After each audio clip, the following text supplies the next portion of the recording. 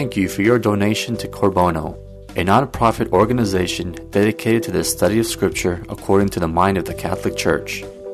If you like this talk, we invite you to share our website, www.corbono.com, with others so that together we may participate in the evangelization of the third millennium. Our speaker, Najim Awad, lives in San Diego, California with his wife and 7 children and has been studying and teaching Scripture since 1995. Najim believes the Catholic Church holds and teaches the fullness of truth, and with his tremendous zeal and insight, he is able to communicate that raw truth without sugarcoating the teachings of the Catholic Church. He also believes that our job is not to change the truth, but to communicate it clearly and directly to others. And now, here's Najim.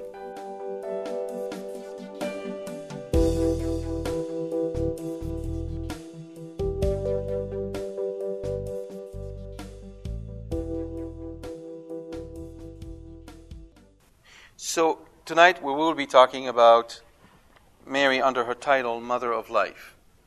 And what we're going to do is look at the meaning of that title. What does it mean when we say Mary is the Mother of Life? And first thing we're going to do is look at the prototype, which is Eve, because Eve was given that title, Mother of the Living. Similar title, not exactly the same. But she is the prototype of that really Our Lady completed. Then we're going to try to understand what does it mean for Mary to be the Mother of Life in relationship to us. And the third thing we're going to do is then ask ourselves, how do we respond to the work of Our Lady in us? In a nutshell, that's going to be the talk tonight. So the first thing we're going to look at is Eve. Eve as a prototype of Our Lady. In chapter 3 of the book of Genesis, verse 20, we read that the man, Adam, called his wife's name Eve because she was the mother of all living. So Eve receives a name that describes who she is, and Mary received also a name that described who she is. Eve,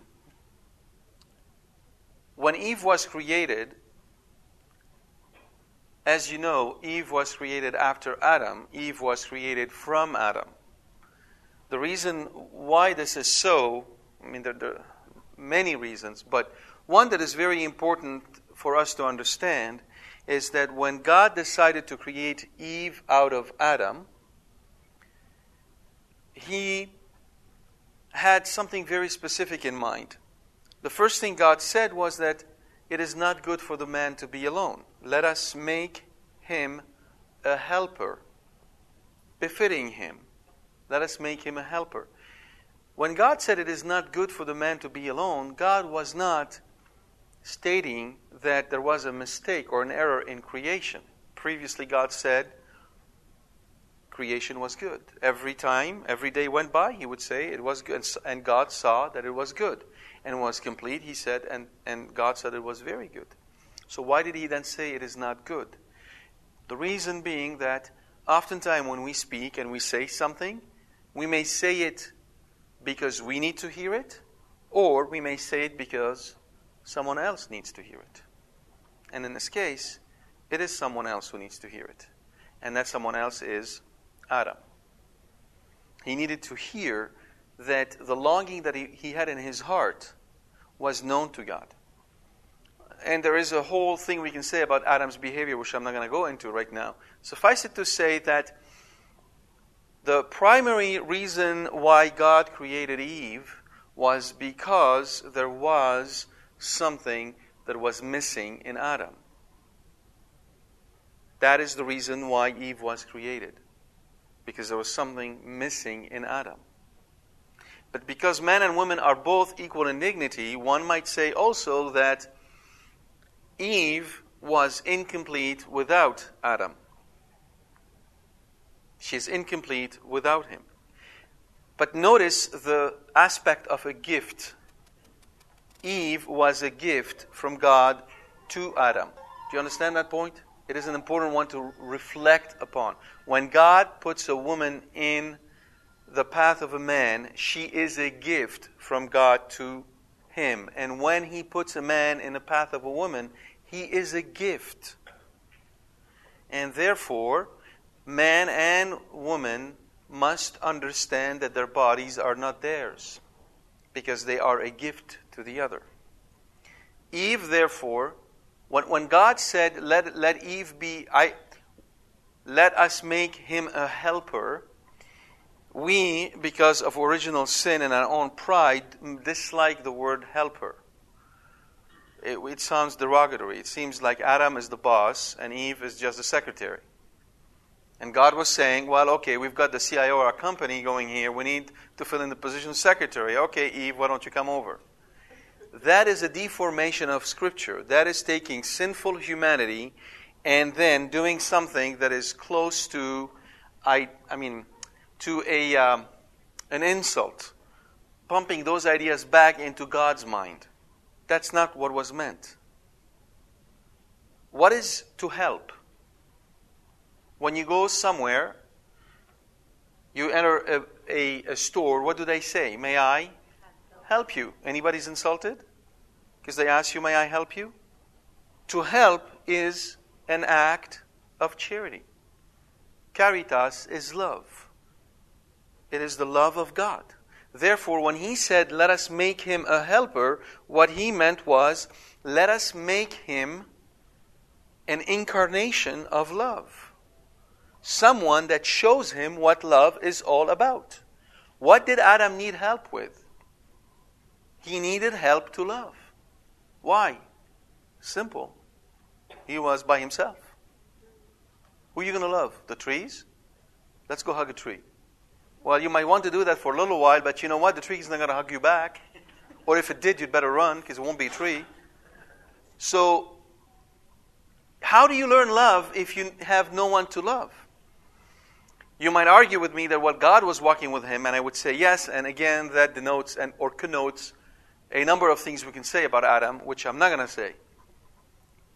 But the point is that the reason why God created Eve was to be someone who made love visible, gave love its form, so that when Adam gazed upon Eve for the first time ever that a man gazed upon a woman, what he saw was love. That is the fundamental and principal relationship that God created between Adam and Eve when He brought them together. And they had to be together because only by being together do they truly image God. That is therefore the role of Eve. One might say even today that there is a fundamental theology of womanhood that we can derive from that passage of Genesis. What is the role of the woman? What is the role of the man? One thing we need to understand as Catholics about marriage is this. All of us are free to contract marriage. All of us are free to enter into marriage or not enter into marriage. That is a given. But the one thing we are not free to do is define the roles prescribed to each of our gender within marriage. That is not ours to do because we are creatures. We are not the creator. God created marriage. When He made Eve out of Adam, He effectively created marriage. And He instituted marriage for our good. It is the way to heaven for most of us, through marriage. Hence, it is not up to us to define what marriage is all about, but to listen to what God intended for marriage to be. And where can we where can we have the primary, the ideal model of marital love? We can have it partially between Adam and Eve before the fall. For they were both naked and knew no shame. In that one verse, there is a profound theology of the body. I refer you to the writings of John Paul II on that subject, which he covered extensively. But I would say that there is a second couple that establishes for us the ideal of marital life. And that is Jesus and Mary. Jesus and Mary. let's go back now to what we said. Eve was created as a helper for Adam. That was her intrinsic, essential, existential role. And I'll tell you this. Any woman today who does not conceive of herself as a helper for a man is going to be an unhappy woman throughout her life. And any man who does not conceive of himself as being Christ for his bride and laying down his life for his bride is going to be an unhappy man for the rest of his life. Why? We don't define those roles. An ant is a two-dimensional being. There's no up and down for an ant. There is forward, backward, left and right. No up and down. So an ant is walking and then an ant gets to a wall and we think the ant is climbing. The ant is no climbing. The ant sees no wall. It's all straight. The moment the ant sees the wall, the ant is no ant anymore. It is something else. That is a constraint that is built into the ant and makes possible for the ant to be an ant. Constraints are here for our liberty. They're not here to constrain, to put us into a box, but to make us free. Music has 13 notes, and with 13 notes you have Mozart, Bach, and Beethoven. 13 notes. It's a constraint, but it is for our freedom. Those constraints in the marital relationship are given by God. They have, though, two limits. The first one, the relationship between man and a woman, and with death. Meaning the man in heaven is not the head of the woman, for all in heaven have only one head, Jesus Christ. And the second, the relationship between a man and a woman that we're talking about apply only within marital life, not outside of it. Hence, any man who thinks that because within marriage he is called to be the head, means that outside marriage he or a man must be bossing women around, has got it wrong. He doesn't understand how this works. Outside of marital life, in the work environment, a woman can be a boss, a man can be a boss. A woman can be a president, a man can be a president. And so on and so forth. Those functional roles, those professional roles are not intrinsic to who we are. They're there to help us make a living. Marriage is a completely different category. As I said earlier, this relationship between Adam and Eve is a prototype to the relationship between Jesus Christ and Mary. When Adam saw Eve, he exclaimed, "At last, this one is flesh of my flesh, bone of my bone." Meaning, this one is truly worthy of my love. When Mary saw Jesus on the cross, she's the only one. The only one. No angels, not even God the Father or God the Holy Spirit. No one else could say that. At last, this one is flesh of my flesh, bones of my bones. The only one who could say that is Mary. There are differences though. Eve was called mother of the living after the fall. We're told by Scripture that after the fall, Adam knew his wife and she conceived. And after the fall, Adam called her Eve because she was the mother of the living. Mary, on the other hand, conceived with no fall. Her immaculate conception meant that she brought forth a son without the fall. Eve is the mother of the living, but we can also say Eve is the mother of the dead. Why is that? In Romans chapter 5, beginning with verse 12, St. Paul says, "Therefore, just as through one person sin entered the world, and through sin death, and thus death came to all, inasmuch as all sinned." In that one verse, St. Paul is saying that to be dead is to be in sin. And the sin that he has in mind is original sin.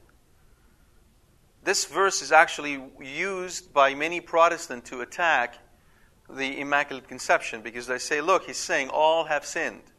How could you then say that Mary was without sin? Right? And most Catholics go, well, yeah, you must be right. We got it wrong. Instead of understanding the context, what he means by this is that original sin affects everyone, Jews as well as Gentiles. He doesn't mean that everyone is responsible for personal sins, because if that's the case, he's then saying that all infants have sinned.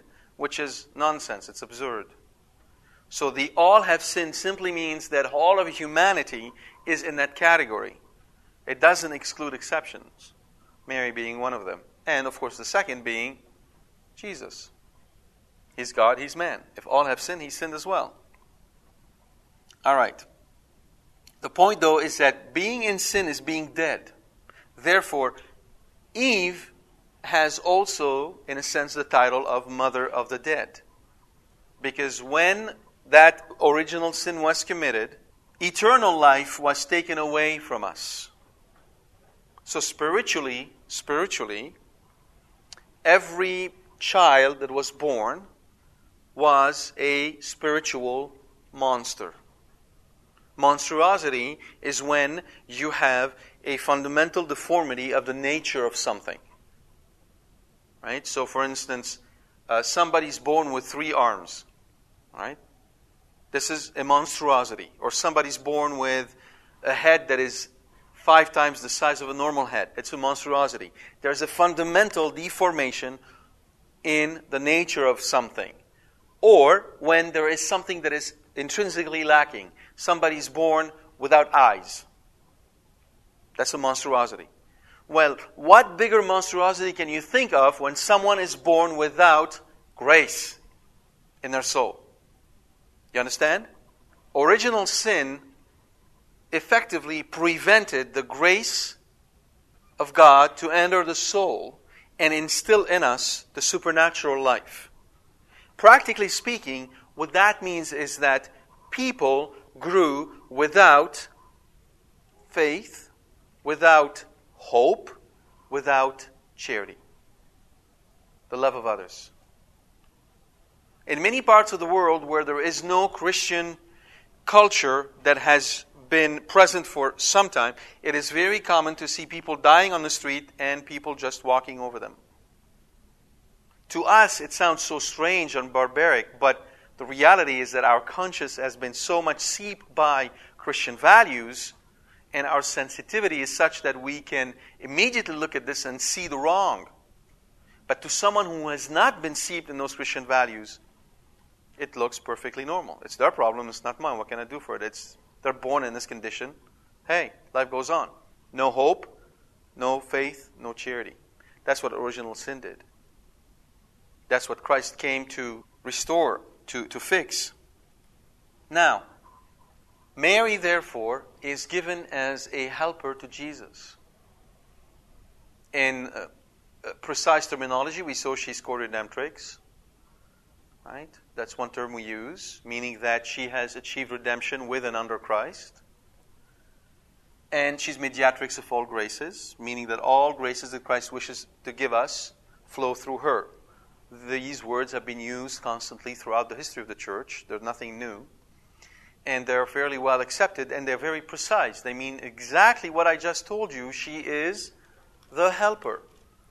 As Eve was the helper for Adam, she is the helper for Christ. If that is the case, then the question becomes, helper for what? There we turn to St. John. In order to understand the role that Mary plays, we have to understand what is it that Jesus came to bring us. What is the one thing that we lacked before Christ came? And what is the one thing that we gained after He came? It's one word. And it is precisely life. Life.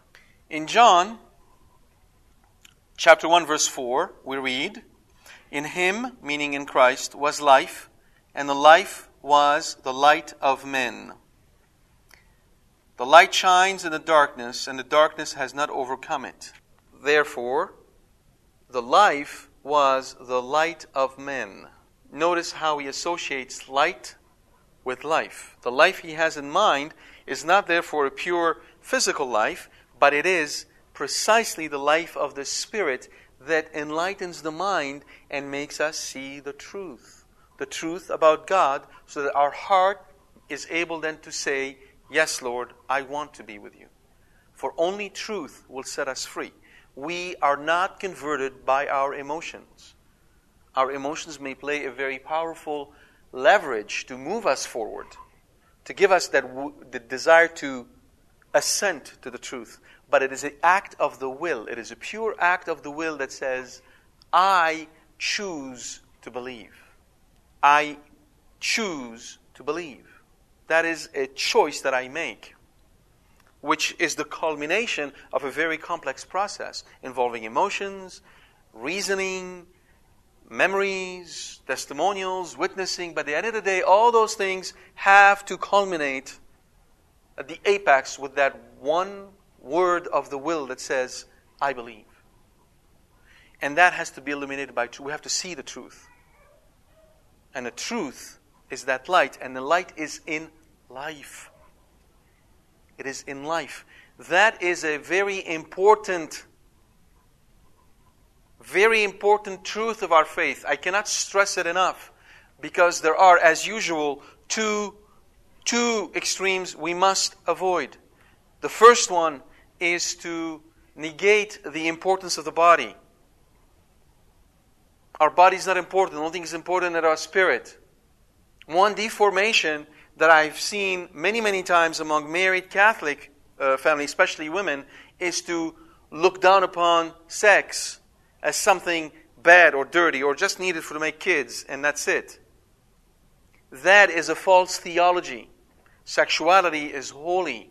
It isn't just good. It is holy. Why?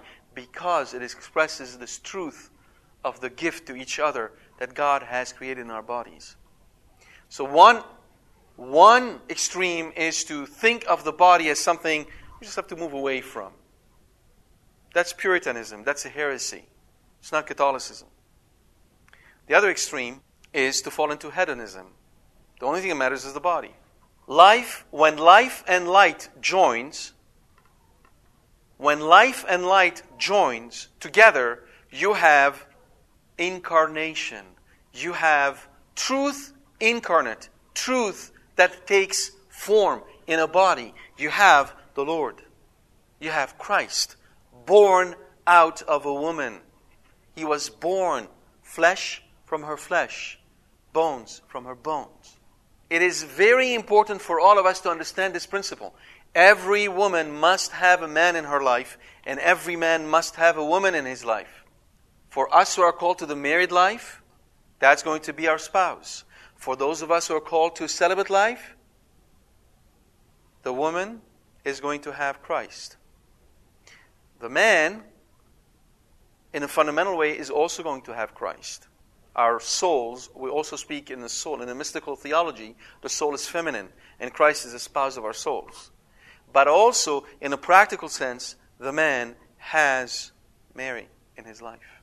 There's always that relationship to beauty that is incarnate. That is incarnate.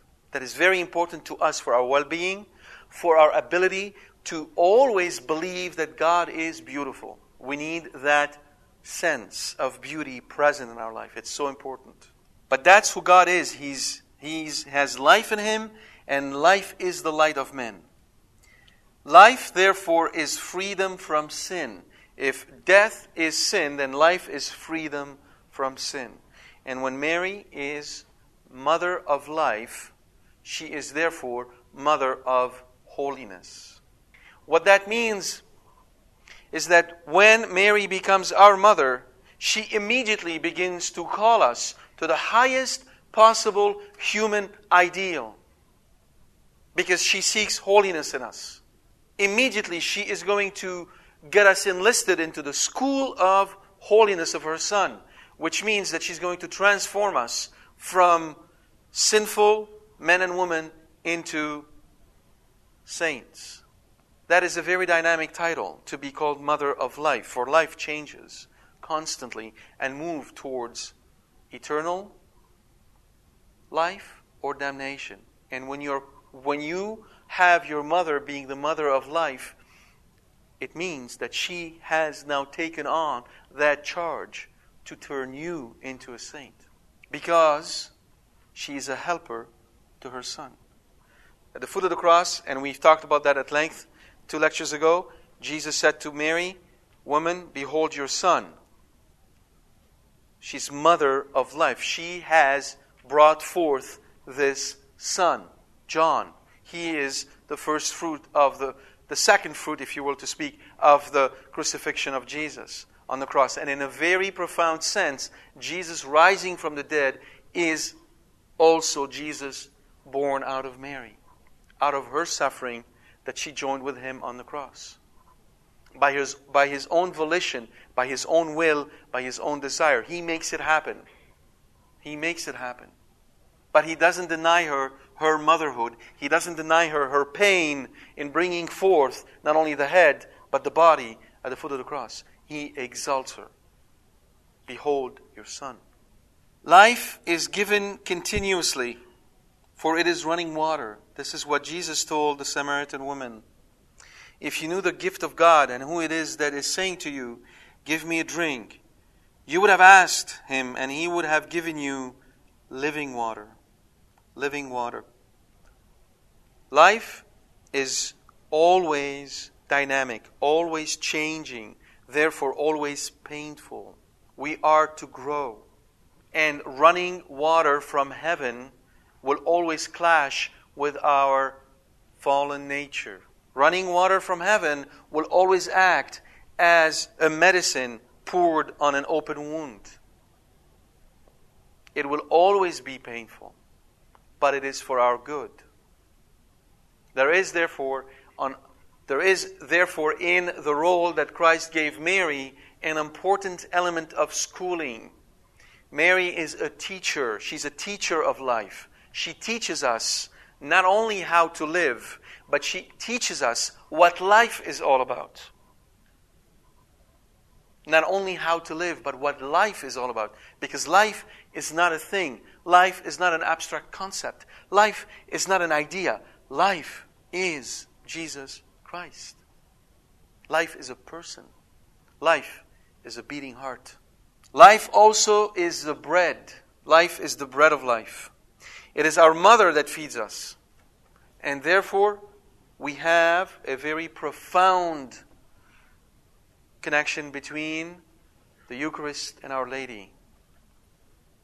Mary gives us the bread of life because she is our mother. It is her duty to feed us. And she does so.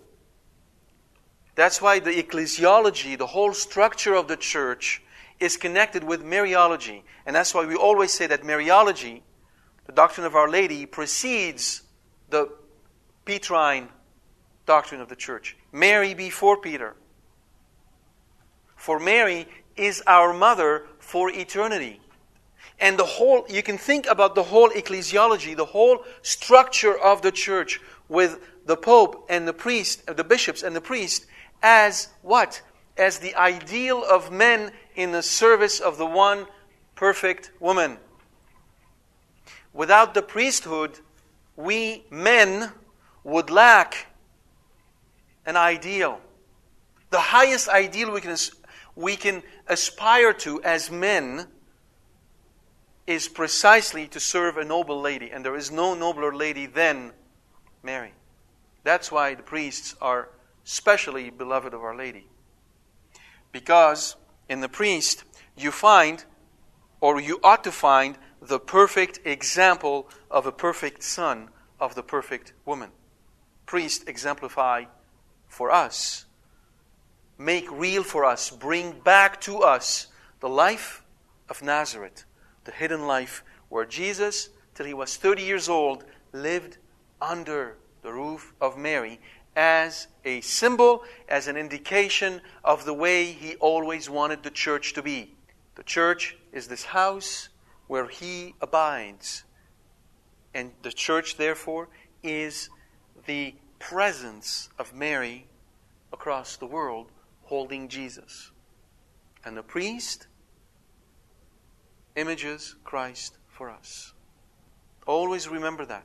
You cannot be close to the Eucharist and being far away from Mary. That makes no sense. Because you would be like a child who loves the food and is indifferent to the hand feeding him. Life is the presence of the Spirit. The Shekinah. The presence, the dwelling of the Spirit in the temple. That is what life is. Where the Spirit does not dwell, where the Spirit leaves, there is only desolation. Behold, your temple is left empty and desolate. That's how Christ spoke to the leaders of the temple before he left it. Therefore, Mary, in her title, Mother of Life, carries forth the presence of the Holy Spirit. St. Maximilian Kolbe said about the Holy Spirit that it is the eternal, immaculate conception of love between the Father and the Son. For when the Father gazes upon His Son, He conceives for Him divine love. And when the Son returns the gaze, He conceives for His Father divine love. And that exchange of divine love is the Holy Spirit. Immaculately eternal love. Immaculately unconceived love. And Mary is the created immaculate conception of love. She is the one in whom the Holy Spirit dwells with such intensity that one might say with St. Maximilian Kolbe, and I do believe that this is very accurate theologically, that Mary is the quasi-incarnation of the Holy Spirit. That is, if the Holy Spirit was ever to be incarnate, that's what He would look like. The title, therefore, of Mary, Mother of Life, is a title that indicates the mothering aspect of God, the Holy Spirit, the Consoler, the Advocate. And what Mary will teach us is to foster a profound and deep devotion, adoration, love, and an intimate relationship with the Holy Spirit. With the Holy Spirit. Life is peace and justice. In Leviticus chapter 26, verse 3 through 13, which is that chapter that has most of those curses that we all fear. But the first verses from 3 to 13 are blessings. And those blessings explain what shalom, what salam, what peace is supposed to mean. It means rain in its seasons. It means food aplenty. It means tranquility of mind. It means harmony with neighbors. It means having what we need in its appropriate time. It means life around us. That is what peace means. There can be no life without peace, and there can be no peace without justice. So when we say of Mary, when we give her that title of Mary, Mother of Life, we do not simply mean by that she is the mother of children. We mean by that from her and through her will come an ordered, peaceful, just life.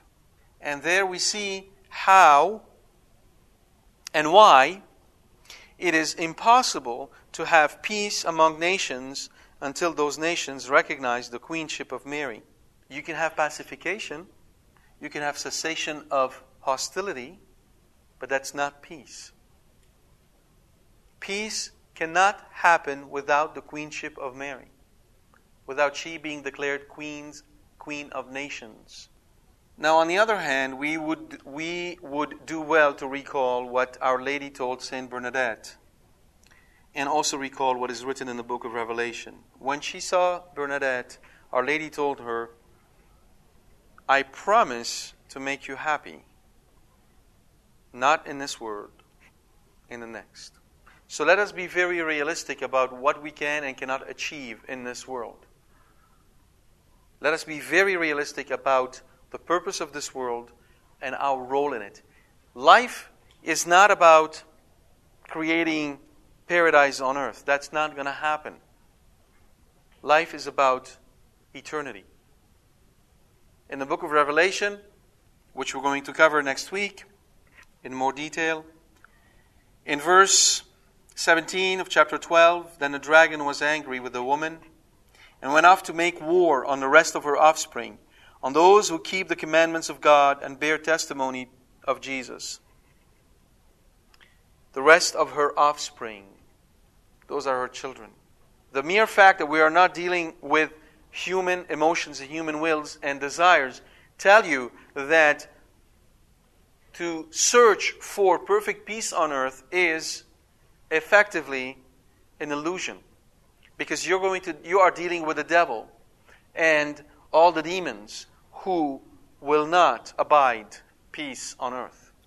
That's whom you are up against. And in an angel, an angelic being, whether good or bad, once that being makes his mind about something, it will never be changed. Angels don't change their minds. Once it's made, it's made. And therefore, the devil is and will always be, all the way through eternity, angry with the woman. Angry with the woman. Anyone who think that genders are exchangeable does not believe in the devil. Because the devil certainly does not think that genders are exchangeable. He's not angry with a man. He's angry with the woman. With the woman. And that's why in this century he did everything he can, and he's still doing it, to disfigure and deform the image of Mary in women. He has successfully convinced women that they should dress in ways that are as opposed to the ways Mary dresses as possible. He has successfully convinced them that it would be better for them to be working and holding a job than to be mothers. He has successfully convinced them that to be a wife is to be the absolute equal to her husband in everything and in every way, such that genders are almost exchangeable. He has succeeded in convincing her that to show her qualities and her beauty, she must show her body, effectively turning her into that which Mary is not. That is the strategy of the devil. And with the help of women, he has been very successful. When you read the Roman historians who were reflecting on the state of the Roman civilization, you will see that without exception, every single one of them will say that they were predicting the fall of Rome based on the disintegration of the life of the family. And when women stop looking to Mary as the model, when women stop looking to Mary as an operative model, not just as a model of holiness in heaven, we put her on a statue, and between her and my practical life, there is no relationship. The way she dressed is not the way I'm supposed to be dressed. The way she would behave is not the way I'm supposed to behave. The way she would do things is not the way I'm supposed to do things. These were all done in the past or in heaven. See, it's an amazing trap. You got to give the devil his due. You got to give the devil his due. How he successfully created this sort of a almost psychotic situation in the heads of women, to where they can be perfectly and completely devoted to her and saying her rosary, and yet at the same time living a life that is apart or away from the way she would consider important. In other words, women do not allow her to run their lives. And only when will they start doing so will they be able to stop the destruction of civilization. I'm focusing on women because there is a very intimate and direct relationship between them and Mary. I would have more to say about men, but that would be for a different time. Don't think a second that I'm allowing men off the hook. I am not. But I am focusing on one subject that tends to be controversial, because it is accepted in our society to blame men for everything, but it is not so accepted in our society to blame women for anything. How should we then respond?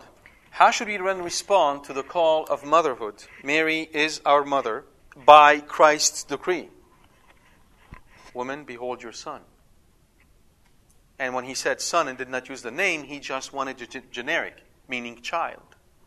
Whether you're a man or a woman, when you are brought before Christ, when you're brought into the church, he's saying the same thing. Woman, behold your child. Now that Mary is our mother, we have to wonder, how do we respond? You see, Christ had some ideas about that that He shared with us. The first thing is we have to honor the Lord by honoring His law. We have to then obey the 10 Commandments. We have to know the 10 Commandments by heart and keep them, which means reflect upon them. The law is effectively an articulation of what it means to be alive. If someone were to come to say to you, what does it mean to be alive? You say, read the 10 Commandments. That's what it means. Effectively, this is what they are. Couched in a negative, you will not, you will not, you will not, but you can turn them into positive. You will, you will, you will. The Beatitudes are the other aspect, the other side of the coin of the 10 Commandments. Keeping the law, therefore, is not a way of earning God's favor. I'm not keeping the law because I'm waiting for God to reward me. I am keeping the law because God has already given me a favor. He has adopted me as His son, and He has given me to Mary. Therefore, it is my duty to keep the law. No more, no less. My absolute duty to keep the law. The law of God and the law of His church. So when the church says, you will be here on Sunday, you will be in Mass from beginning to end, you'll hear from beginning to end. You don't skip at the end before the priest gave his blessing. You wait to the end. When the church says you will not use contraception, you will not use contraception. When the church says abortion is an evil, abortion is an evil. So on and so forth. The moral law and the law of God go hand in hand, and this is how I respond back to God in saying, I am indeed the child of your mother. That is the first response. God expects that of us. If you recall, and many of us like that to a certain degree until we start really thinking about it, what did He say about children when the disciples were rebuking the children? What did He tell His disciples? Let the children come to me. What did He add? For to these is given the kingdom of God, right? And amen, amen, I say to you, unless you become as a child, you will not. And we puzzle over this. What did He mean by that? The really interesting part in this puzzle, for I would say 99.99% of Christians out there, when they puzzle about this, is that for some odd reason, we tend to fail to ask ourselves a simple question. When Jesus Christ said, you must become like children, did He have in mind an orphanage? Did He have in mind a bunch of kids running on their own? So, what do you think a child has? A mother. So what is He telling them? Woman, behold your son. You see what He means? It's at the cross that you completely understand what He means. Behold your son. You must become like children, meaning go home. That's your mom. Listen to her. The same message was given Nicodemus. You must be born again. And again, there we never asked this question. What? Okay, born from whom? Born from whom? In fact, Nicodemus alludes, but shall I re-enter my mother's womb? No, not your mother's womb. You have to be spiritually reborn again from my mother because of the suffering she's going to share with me on the cross. That she's going to make it possible for you and countless others to become those little kids. And she will hold you by the hand and lead you to me. Why? Because this is how I want it to be. Why? Because I'm the boss. Why? Because I said so. The way we respond also is that we must imitate her son to have his life imprinted in our soul. And in order to do that, we have to pray the rosary. The rosary is a mystery. The rosary is a mystery. I've been thinking about the rosary for 14 years. And the rosary is not an easy prayer. It is deceptively simple, but it is certainly not easy. In fact, St. Thomas Aquinas said that you can hardly find anyone who can say one Our Father well. The rosary is the school of Mary.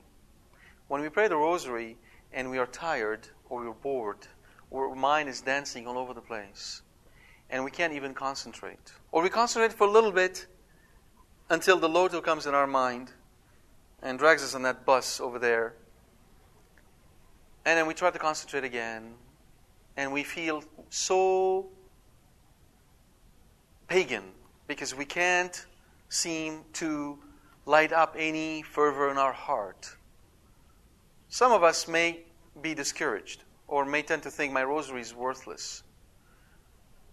Your rosary is nothing more than your ABCs. You're a little kid sitting next to your mom and you're learning how to read. A, B, C, Z, X, Y, T. No. Start all over. Okay. A, B, C, T, U, V. No. You got to do it again. How do you teach kids? Lots of repetition, isn't it? That's what it is.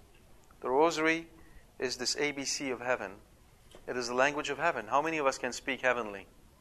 Get it? You're learning to speak heavenly. Is it going to be hard? You bet. Everything in you rebels against it. Your fallen nature is against it. The devil is against it. The world is against it. The flesh is against it. Is it going to be easy? No. It won't. Now, there could be chosen souls out there whom God favors with graces, one rosary after the other. With consolation, one rosary after the other. Wonderful. I'm really happy that these souls exist out there. I'd like to meet one of them. That's not me. I'm on the other end of the spectrum. I can't recall saying one rosary that was pleasant to say in my entire life. Not one. A, B, C, T, U, X, V. I'm still there. We must keep alive the relationship we have with our mother by silent contemplative prayer. So think of the rosary as this moment where we're talking about the family affairs. It's a family dinner, we're sitting together, we're talking about the family. And think about contemplative prayer as a date with our mother. This is how the two relate to each other. They serve different purposes. We must expect and accept correction. That's the part, as I said earlier, where we keep Mary outside of our lives. Right? We don't want her to be fully our mother. In the book of Wisdom, chapter 11, verse 26, Thou sparest all things, for they are thine, O Lord, who lovest the living. For thy immortal spirit is in all things. Therefore thou dost correct little by little those who trespass, and dost remind and warn them of the things wherein they sin, that they may be freed from wickedness and put their trust in Thee, O Lord. Those of us who have an acute or sensitive consciousness can be discouraged seeing their own sins. But they ought to be no more discouraged than a child who plays in the wood every day and comes back dirty from head to toe, and he has to take a shower every day. His mom is there and she loves him dirty or not. Little by little, she conforms us to the image of her son. She does it, not us. So let's not be like cats. Let's not be like cats when the time is to give them a shower or wash them. You've seen that? Oh, yeah. Okay. That's how most of us are when time comes for correction or washing spiritually. We want to do it. We know how to do it. We can't just stay still and let her take care of it. Another really important element, and perhaps the last element I will have to mention, is that freely we received, freely we must give. First and foremost, the gift of life.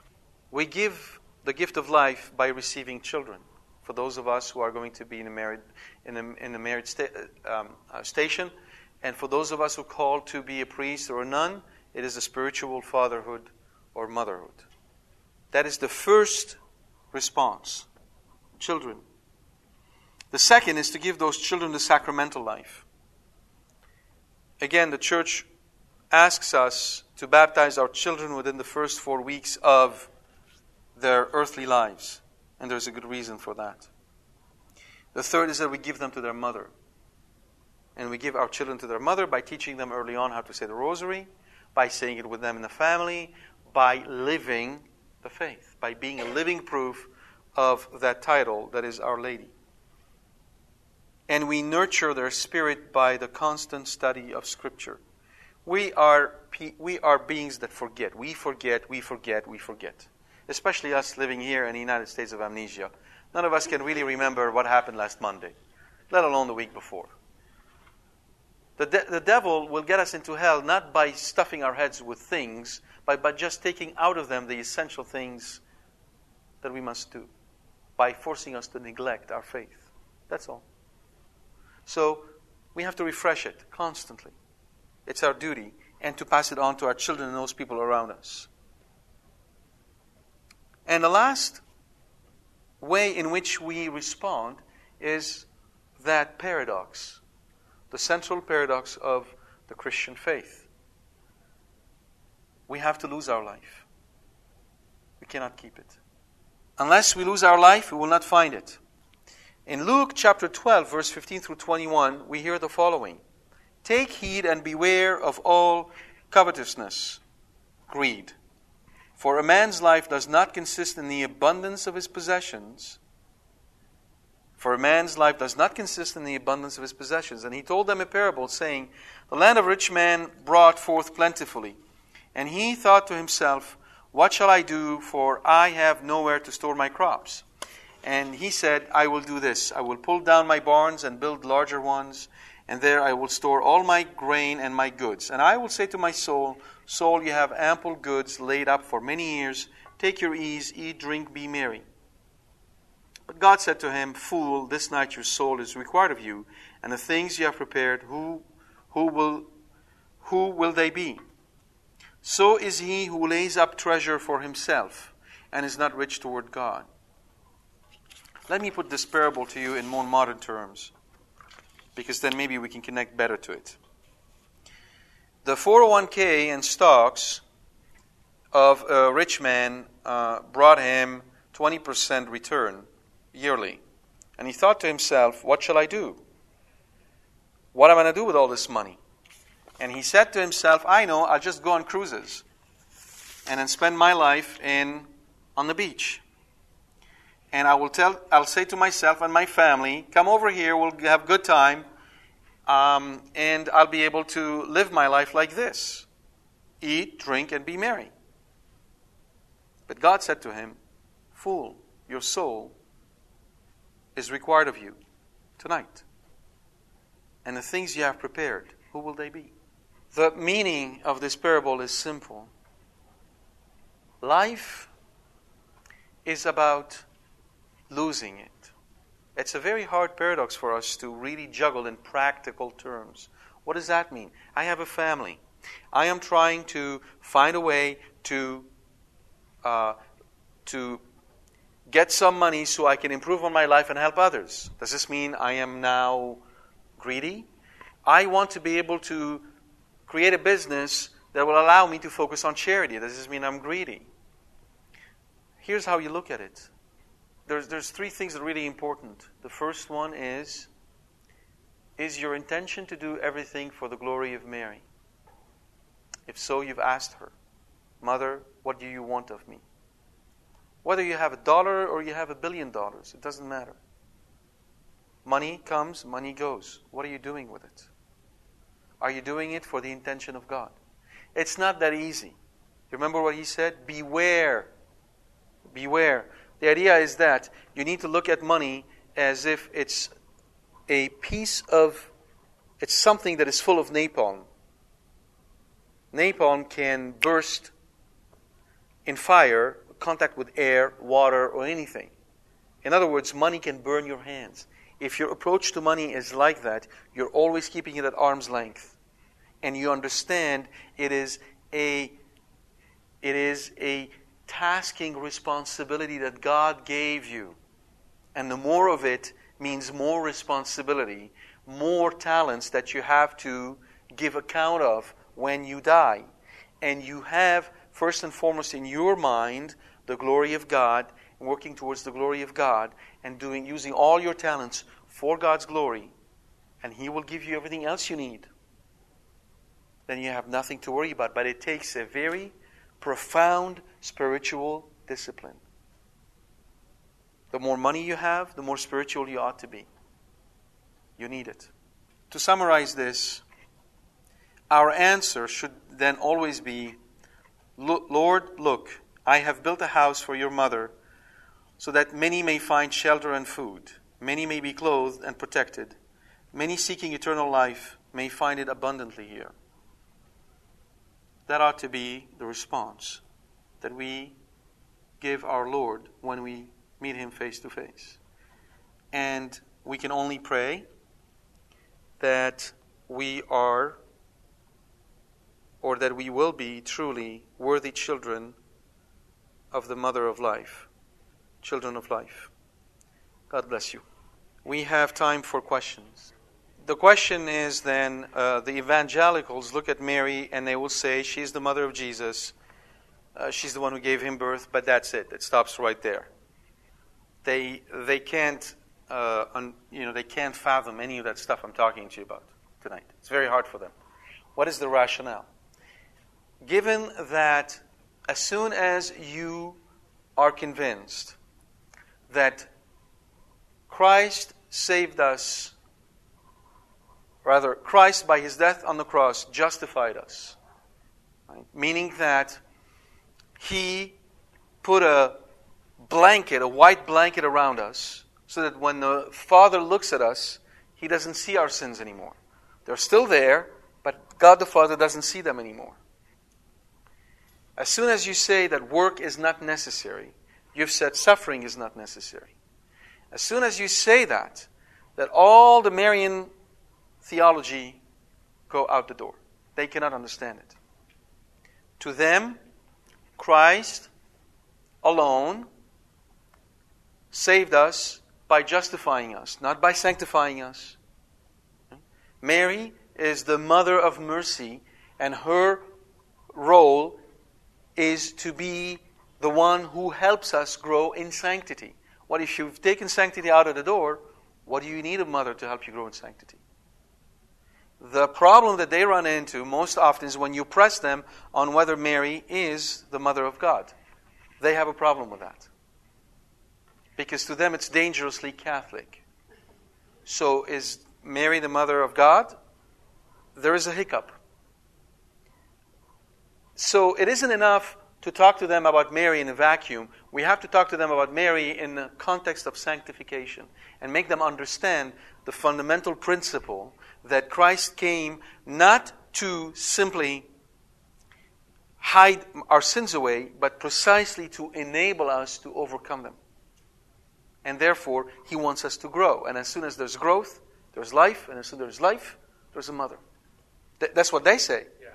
Yes. What they say is that when we're saved, we mean by this that Christ took upon Himself all our sins. Our guilt remains, is not gone, but He took it all upon Himself. God looked upon His Son, saw that He paid all our debt, and therefore, when He looks upon us, He can essentially accept us. But we are just as we were before. There's no sanctification. There's no sacraments. There's no transformation into holiness. There's no transubstantiation. It's the whole Catholic doctrine. And that's why I say to you that any Catholic who tries to say to an evangelical, let's just keep Mary aside, would be like someone who took the rosary and took the first bead and saying, let's talk about the other ones. Pretty soon you have very little to talk about. So instead, your approach should be, where do I talk about Mary? When do I talk about her? Sometimes it'll be up front. I'll be up front. The first thing I'm going to talk to is about Mary. Other times, that will be she will be sort of in the background, because I'm going to be focusing on, sola scriptura and sola fide and all that wonderful stuff, and build from there. It depends on the person you're talking to, what they are comfortable with. But you can never neglect her or think that as long as you just make them a Catholic who have a problem with Mary, that's good enough. Okay? That's not going to work in the long term. Any other question? The question is, Jeremiah speaks of a woman encompassing a man with devotion. Should we then apply that to Our Lady? As you know, one way to apply this in a specific instance is when you think of Mary mothering us, not Mary mothering Jesus, right? The relationship between Mary and Jesus is not necessarily what he's talking about here. He's effectively saying that a woman will help a man through her devotion. She has to be devoted to her husband, just as the husband has to be devoted to his wife. Yeah, and she will encompass him, meaning she will make a wall around him. She will protect him. She will defend him. And those are all the things that Our Lady does for us. Yes, you can definitely imply it. Actually, you're bringing a really good point. Once you understand the 4 senses of Scripture and you read Scripture, you'll see Our Lady everywhere. Everywhere. It's very easy to see then how in the Old Testament you don't only have prefiguration of Mary, you have of Jesus, you also have Mary prefigured everywhere. Yes. No. The question is not tithing a sin? And the answer is no, it is not. Because you are not under obligation to tithe. You're under obligation to support your local parish. But there is no obligation that the church puts you under to actually spend 10% of your income on supporting your church or charities. However, it would be a great thing to do if you can. All right? So, not fasting sometimes is a sin, because the church asks us to fast. Now, going to confession is a sin, because the church asks us to do that. But the church does not require us, put us under the obligation to tithe. Well, I wish it was also a Catholic thing. I mean, this is a completely separate subject, but the point is, you go to a restaurant and at least you'll give a tip of $3. People come to the church and have no problem putting $1. Yeah. I mean, some people have issues and problems, don't have money, and then, okay, fine. Don't get me wrong. I'm not talking about the quantity. I'm just talking quantity in relationship to what we do outside. Right? That's all. Yeah.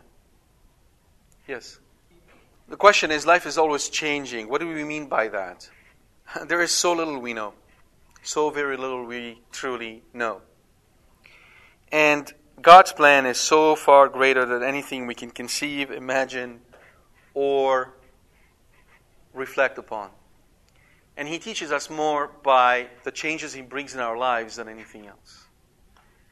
Just that, like this running water that comes into our life, changes occur from the merciful hand of God in our lives because He's teaching us our heavenly ABC.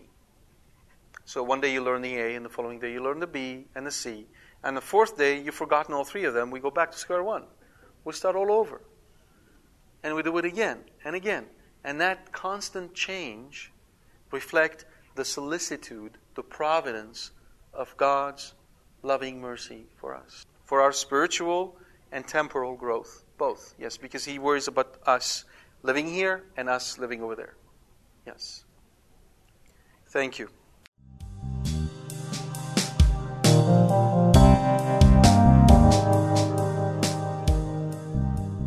We hope you've enjoyed this talk from Carbono. For more information about this and other talks, please visit our website at www.carbono.com. Thank you, and God bless you.